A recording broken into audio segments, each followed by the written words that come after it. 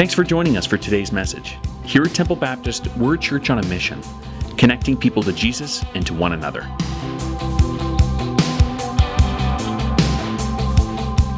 Today, we are starting a brand new series called Bold Prayers. We're talking about prayer. It's probably one of the hardest disciplines that a Christian has that they struggle with. And I know that to be true, not just because I've talked to many of you, but because I struggle with myself. You know, I'm always seeming to work at it to be better and to develop my prayer life. But I understand that it takes work. And I love to hear people pray. For instance, I have a couple prayers down here that people often will pray. You've heard of the Serenity Prayer, you know, Lord, grant me, you know that prayer? I love this version. God, grant me the serenity to accept the things I cannot change and the ability to change the people I cannot stand. Right? That's probably a prayer that maybe some have prayed in the past. I also like prayers that oftentimes I've heard seniors pray. God, grant me the senility to forget those people I never liked anyway, and the good fortune to run into those I do like, and the eyesight to tell the difference. Amen. Right. I came across actually this prayer. It's a morning prayer. It says, so far today, God, I've done all right. I haven't gossiped. I haven't lost my temper. I haven't been greedy, grumpy, nasty, selfish, or overindulgent. And I haven't told anyone to mind his own business and stay out of mine. I'm really glad about that, Lord. But in a few minutes, God, I'm going to get out of bed. And from then on, I'm going to need a lot of help. Some of the prayers, some bold prayers. Recently, I heard two gentlemen talking out in our foyer. And I was watching them. I could tell the conversation got a little strained at one moment. And they were friends, so I wasn't too concerned. But I did hear one guy say to the other guy, you know, you don't know much about the Bible. And the other guy said, I certainly do know about the Bible. He says, I bet you don't even know the Lord's Prayer. I bet you couldn't quote the Lord's Prayer. The other guy said, yes, I can quote the Lord's Prayer. And so the guy pulled out of his pocket. I saw him do this. He pulled out his pocket, and he said, I'll give you $20 if you can quote the Lord's Prayer right now. Deal. I'll do that. The guy says, okay, quote the Lord's Prayer. And he started, now I lay me down to sleep. I pray the Lord my soul to keep. Right? If I should die before I wake, I pray the Lord my soul to take. The guy laughed. He says, gave him $20. Says, I didn't think you knew it, but you did. I think if I was asked by the show of raising of your hands how many people believe in the power of prayer, I would believe the vast majority of you would say yes. Yes, I believe in prayer. But it's probably one of those areas in our life that is probably maybe often inconsistent. And we've been told, like the Bible tells us, come boldly into the presence of God. He invites us to come.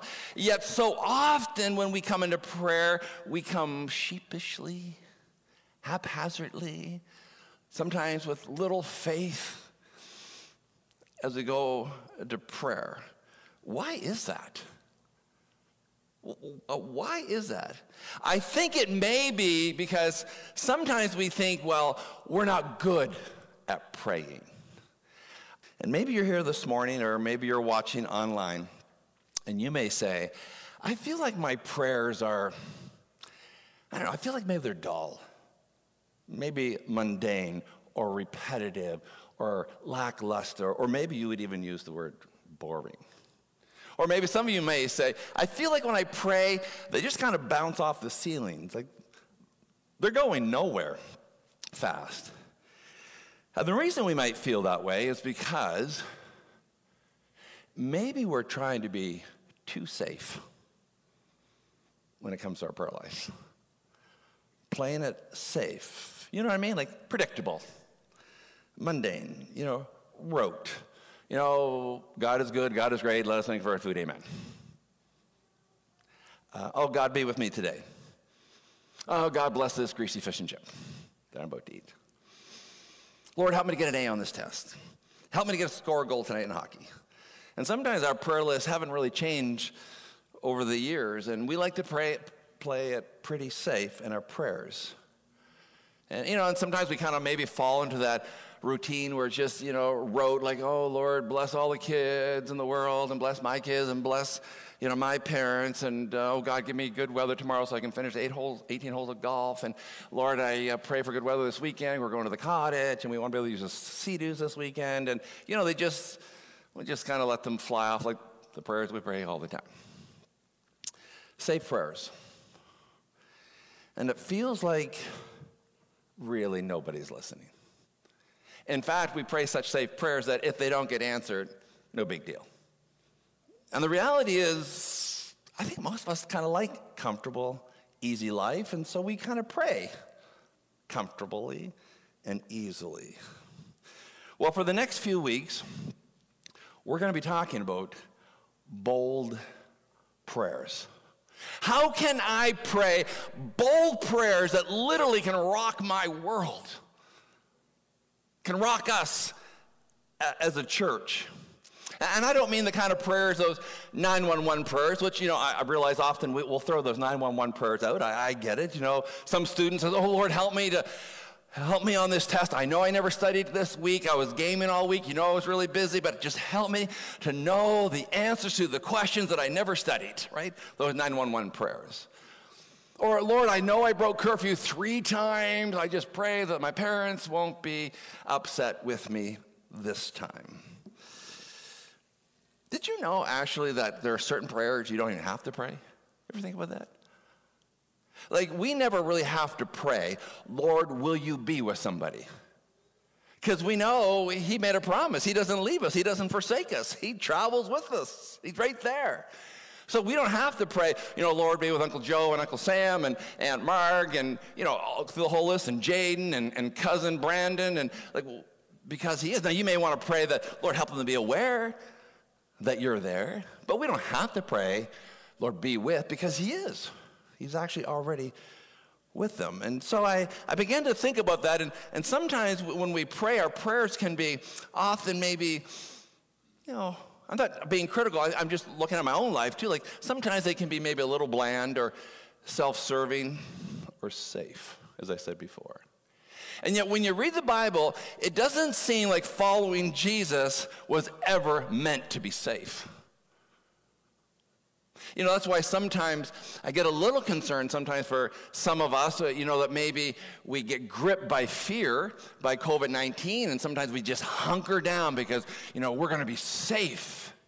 And I don't think you should do anything foolish. I think, we need to be wise in this period. But sometimes I think we maybe have made safety as a number one priority in our life, like it's our God. So this morning what I want to do, I want to step back in time to a time when the people of God, the children of God, were living in a period where everybody did what was right in their own eyes. In other words, you can never say to somebody, hey, you can't be telling me that. I make my own decisions. You can't tell me what's right, and you can't tell me what's wrong because I make my own decisions. That was a period, probably very similar to the culture we live in today. Right? The story is described for us in 1 Samuel chapter 3. And that's the story I want us to look at. In fact, it's a story about a little boy who prayed a very bold prayer, one that you and I actually may have a hard time praying this morning.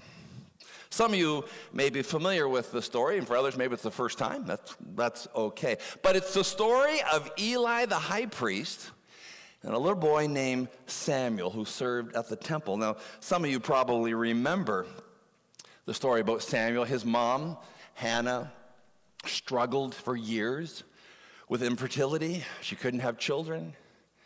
Some of you know that struggle today.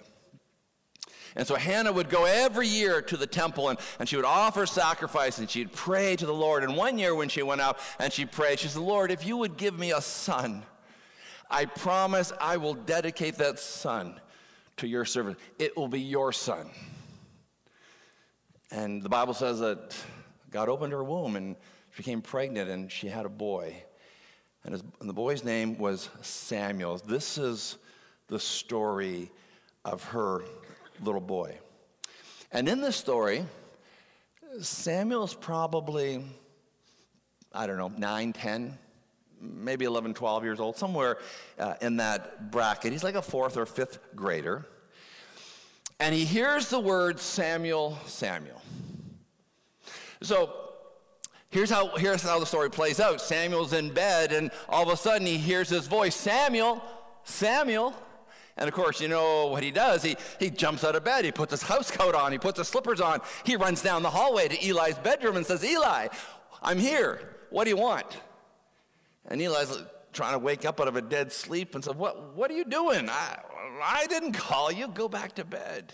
And so, Samuel goes back to his bedroom down the hallway, takes his house coat off, puts it at the foot of the bed, tucks his slippers under his bed there, and he drifts off to sleep. And the Bible says that he heard the voice, Samuel, Samuel. And he's like, what? He jumps out of bed, puts his house coat on, his slippers, runs down to the other end of the hallway, runs into Eli's room and says, Eli, here am I. What does he want? Eli responds with what are you doing waking up an old man? I need my sleep. You go back to bed. I didn't call you. You're hearing things. And so Samuel makes his way back down the hallway into the bedroom, takes off his house coat, puts it on bed. He's lying in bed. I'm sure he's got to be thinking, is Samuel talking in his sleep? What is going on? I know I heard my voice, Samuel, Samuel. And so the Bible says that Samuel drifted off to sleep again, and he heard the voice, Samuel, Samuel. What does he do? He jumps out of bed, of course, puts his house coat on, runs down the hallway, says, Eli, I'm here. What is it you want? And Eli says, I didn't call you, but then all of a sudden the conversation changes, and Eli says, you know what, Samuel? Maybe God's trying to speak to you. Now, the Bible says in this period of time, it had been a long time since anyone had heard from God. Been long years. And so Eli says, maybe God is trying to speak to you. So Samuel, if you actually hear that voice again, the next time, respond by saying, speak, Lord, for your servant is listening. So Samuel goes back to his bed, I'm sure, as a 9, 10, 11-year-old thinking, oh my goodness, I might be hearing the voice of God. Nobody's heard that for years. What's that all about? And I'm sure as he's thinking about that and his mind's contemplating that, he drifts off to sleep. And sure enough, he hears the voice again. And it says, then the Lord came and stood and called as at other times, Samuel, Samuel. And Samuel said, speak, Lord, for your servant is listening. Speak, Lord, for your servant is listening. And I got thinking about that. It seems like every time God speaks in the Old Testament, and he's speaking to people, it's not an easy message. Remember when God spoke to Moses, and he says, Moses, I want you to go to Egypt, back to Egypt. I want you to talk to Pharaoh, and I want you to tell him to release the 2 million Israelite slaves. And Moses says, I can't do that. I haven't been to Egypt in 40 years. And in fact, I'm still on a list that people are hunting for, because you remember, Lord, what happened 40 years ago. We had that incident where I happened to kill an Egyptian soldier. I can't go back. It wasn't easy what God had asked Moses to do. I think of Daniel. Remember when God said to Daniel, listen, you need to go to the king and you need to tell him his kingdom is over and his days are numbered. Lord, the last time somebody did that, it didn't turn out good. Or what about Hosea? When God said to Hosea, I want you to go back in the town and get your wife. And Hosea said, Lord, I am not doing that. My wife, she has been sleeping with every man in town. I am not going to go rescue her. Wasn't an easy message from the Lord to go rescue your wife from that lifestyle and love her again. These words are not always easy when the Lord speaks. And this little boy has a job that nobody was looking for. And so God tells Samuel, go tell Eli, his household will be judged. And you think, why would God do that? Why would God judge the household of a high priest? Well, when you read through the story there, 1 Samuel chapter 1, 2, and 3, you discover that his boys, Hophni and Phinehas, married men, are out in front of the temple, and they're sleeping with all the women who are coming to the temple. And so they're perverting the worship of God, and Eli was told to do something about it, and he doesn't do anything about it. He just lets it continue on. And so God is going to bring judgment on Eli's household. What a message for a little boy to have to deliver. That's not easy. Well, sometime later, you read through the story, sometime later, the children of Israel go to war with the Philistines. And they bring the Ark of the Covenant. That kind of represented the presence of the Lord. And oftentimes, the children of Israel just treated it like a good luck charm. And so they brought it into battle. They were going to battle against the Philistines. The Philistines defeated the Israelites severely. 30,000 Israelites laid out on the field dead. They capture the Ark of the Covenant. They go back. Those who are left in the battle are running for their lives. They're running back home, and one gentleman happens to run by Eli, the high priest. And Eli, who has a hard time with his eyesight, has been wanting to hear news of the battle. And this man says to Eli, "You're running. There's 30,000 men that are dead, and your two sons are dead, Hophni and Phinehas." Well, first of all, you imagine how devastating that would be to hear both of your sons are dead. And then he says, and the Ark of the Covenant has been captured. At the news of that, it says Eli fell back in his chair and his neck broke. Shortly right after the same day, news had been received by Eli's daughter-in-law, Phinehas' wife. She was expecting a child, so she was ready to go at any moment. And when she heard the news of her husband, her brother-in-law, her father-in-law, that they had all been killed and that the Ark of the Covenant had been captured, it says she immediately went into labor. And she died in labor, giving birth to a son that she named Ichabod, meaning the glory of God has departed. Not an easy message for a little boy to share.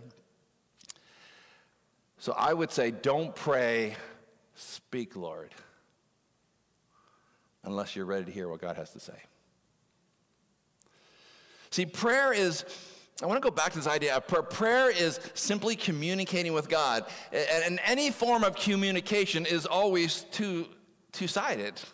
When I'm in a relationship, a friendship, and I'm communicating, I talk, they listen, they talk, I listen. But oftentimes when we come to prayer, for me especially, I do all the talking. God does all the listening. The more you listen for the voice of God, the more you'll begin to recognize it when he speaks. So, we're told to be still. The Bible doesn't say, seek me while you're going out flat. When you're on the go, try to find me. No, be still. And my other advice would be, not only be still, but be ready. Be ready when God does speak to you. So I would say, don't pray, speak, Lord, I'm listening, unless you're ready to hear what he has to say. The thing is, what's so dangerous about not praying that is we miss out on what God has for us. So we say, yeah, it's bold to pray, speak, Lord, I'm listening, but it's dangerous not to pray it either. Because I think God wants to do things in our life and through our life. So this morning, I want to challenge you. I want to challenge you for the next 7 days Until we meet again next week, I want to challenge you to pray that every day. Maybe when you get up in the morning, first thing you get up in the morning, and you say, Lord, speak to me. I'm listening. Or maybe for you, you have a lunch break, you have a half an hour where you're kind of by yourself, you're eating your sandwich, and you just kind of quiet things out. Maybe that's a great time to say, Lord, speak to me. I'm listening. Or maybe it's better in the evening for you. Maybe you're getting ready to go to bed, and you're lying in bed, and it's quiet, your head's on the pillow, and you're just like, Lord, it's the end of the day. It's kind of quiet now. Would you speak to me? Because I'm listening. I challenge you. Let's pray this together for the next 7 days and see what God does in us and through us, not just even as individuals, but as a church family. Speak, Lord. I'm listening to what you have to say.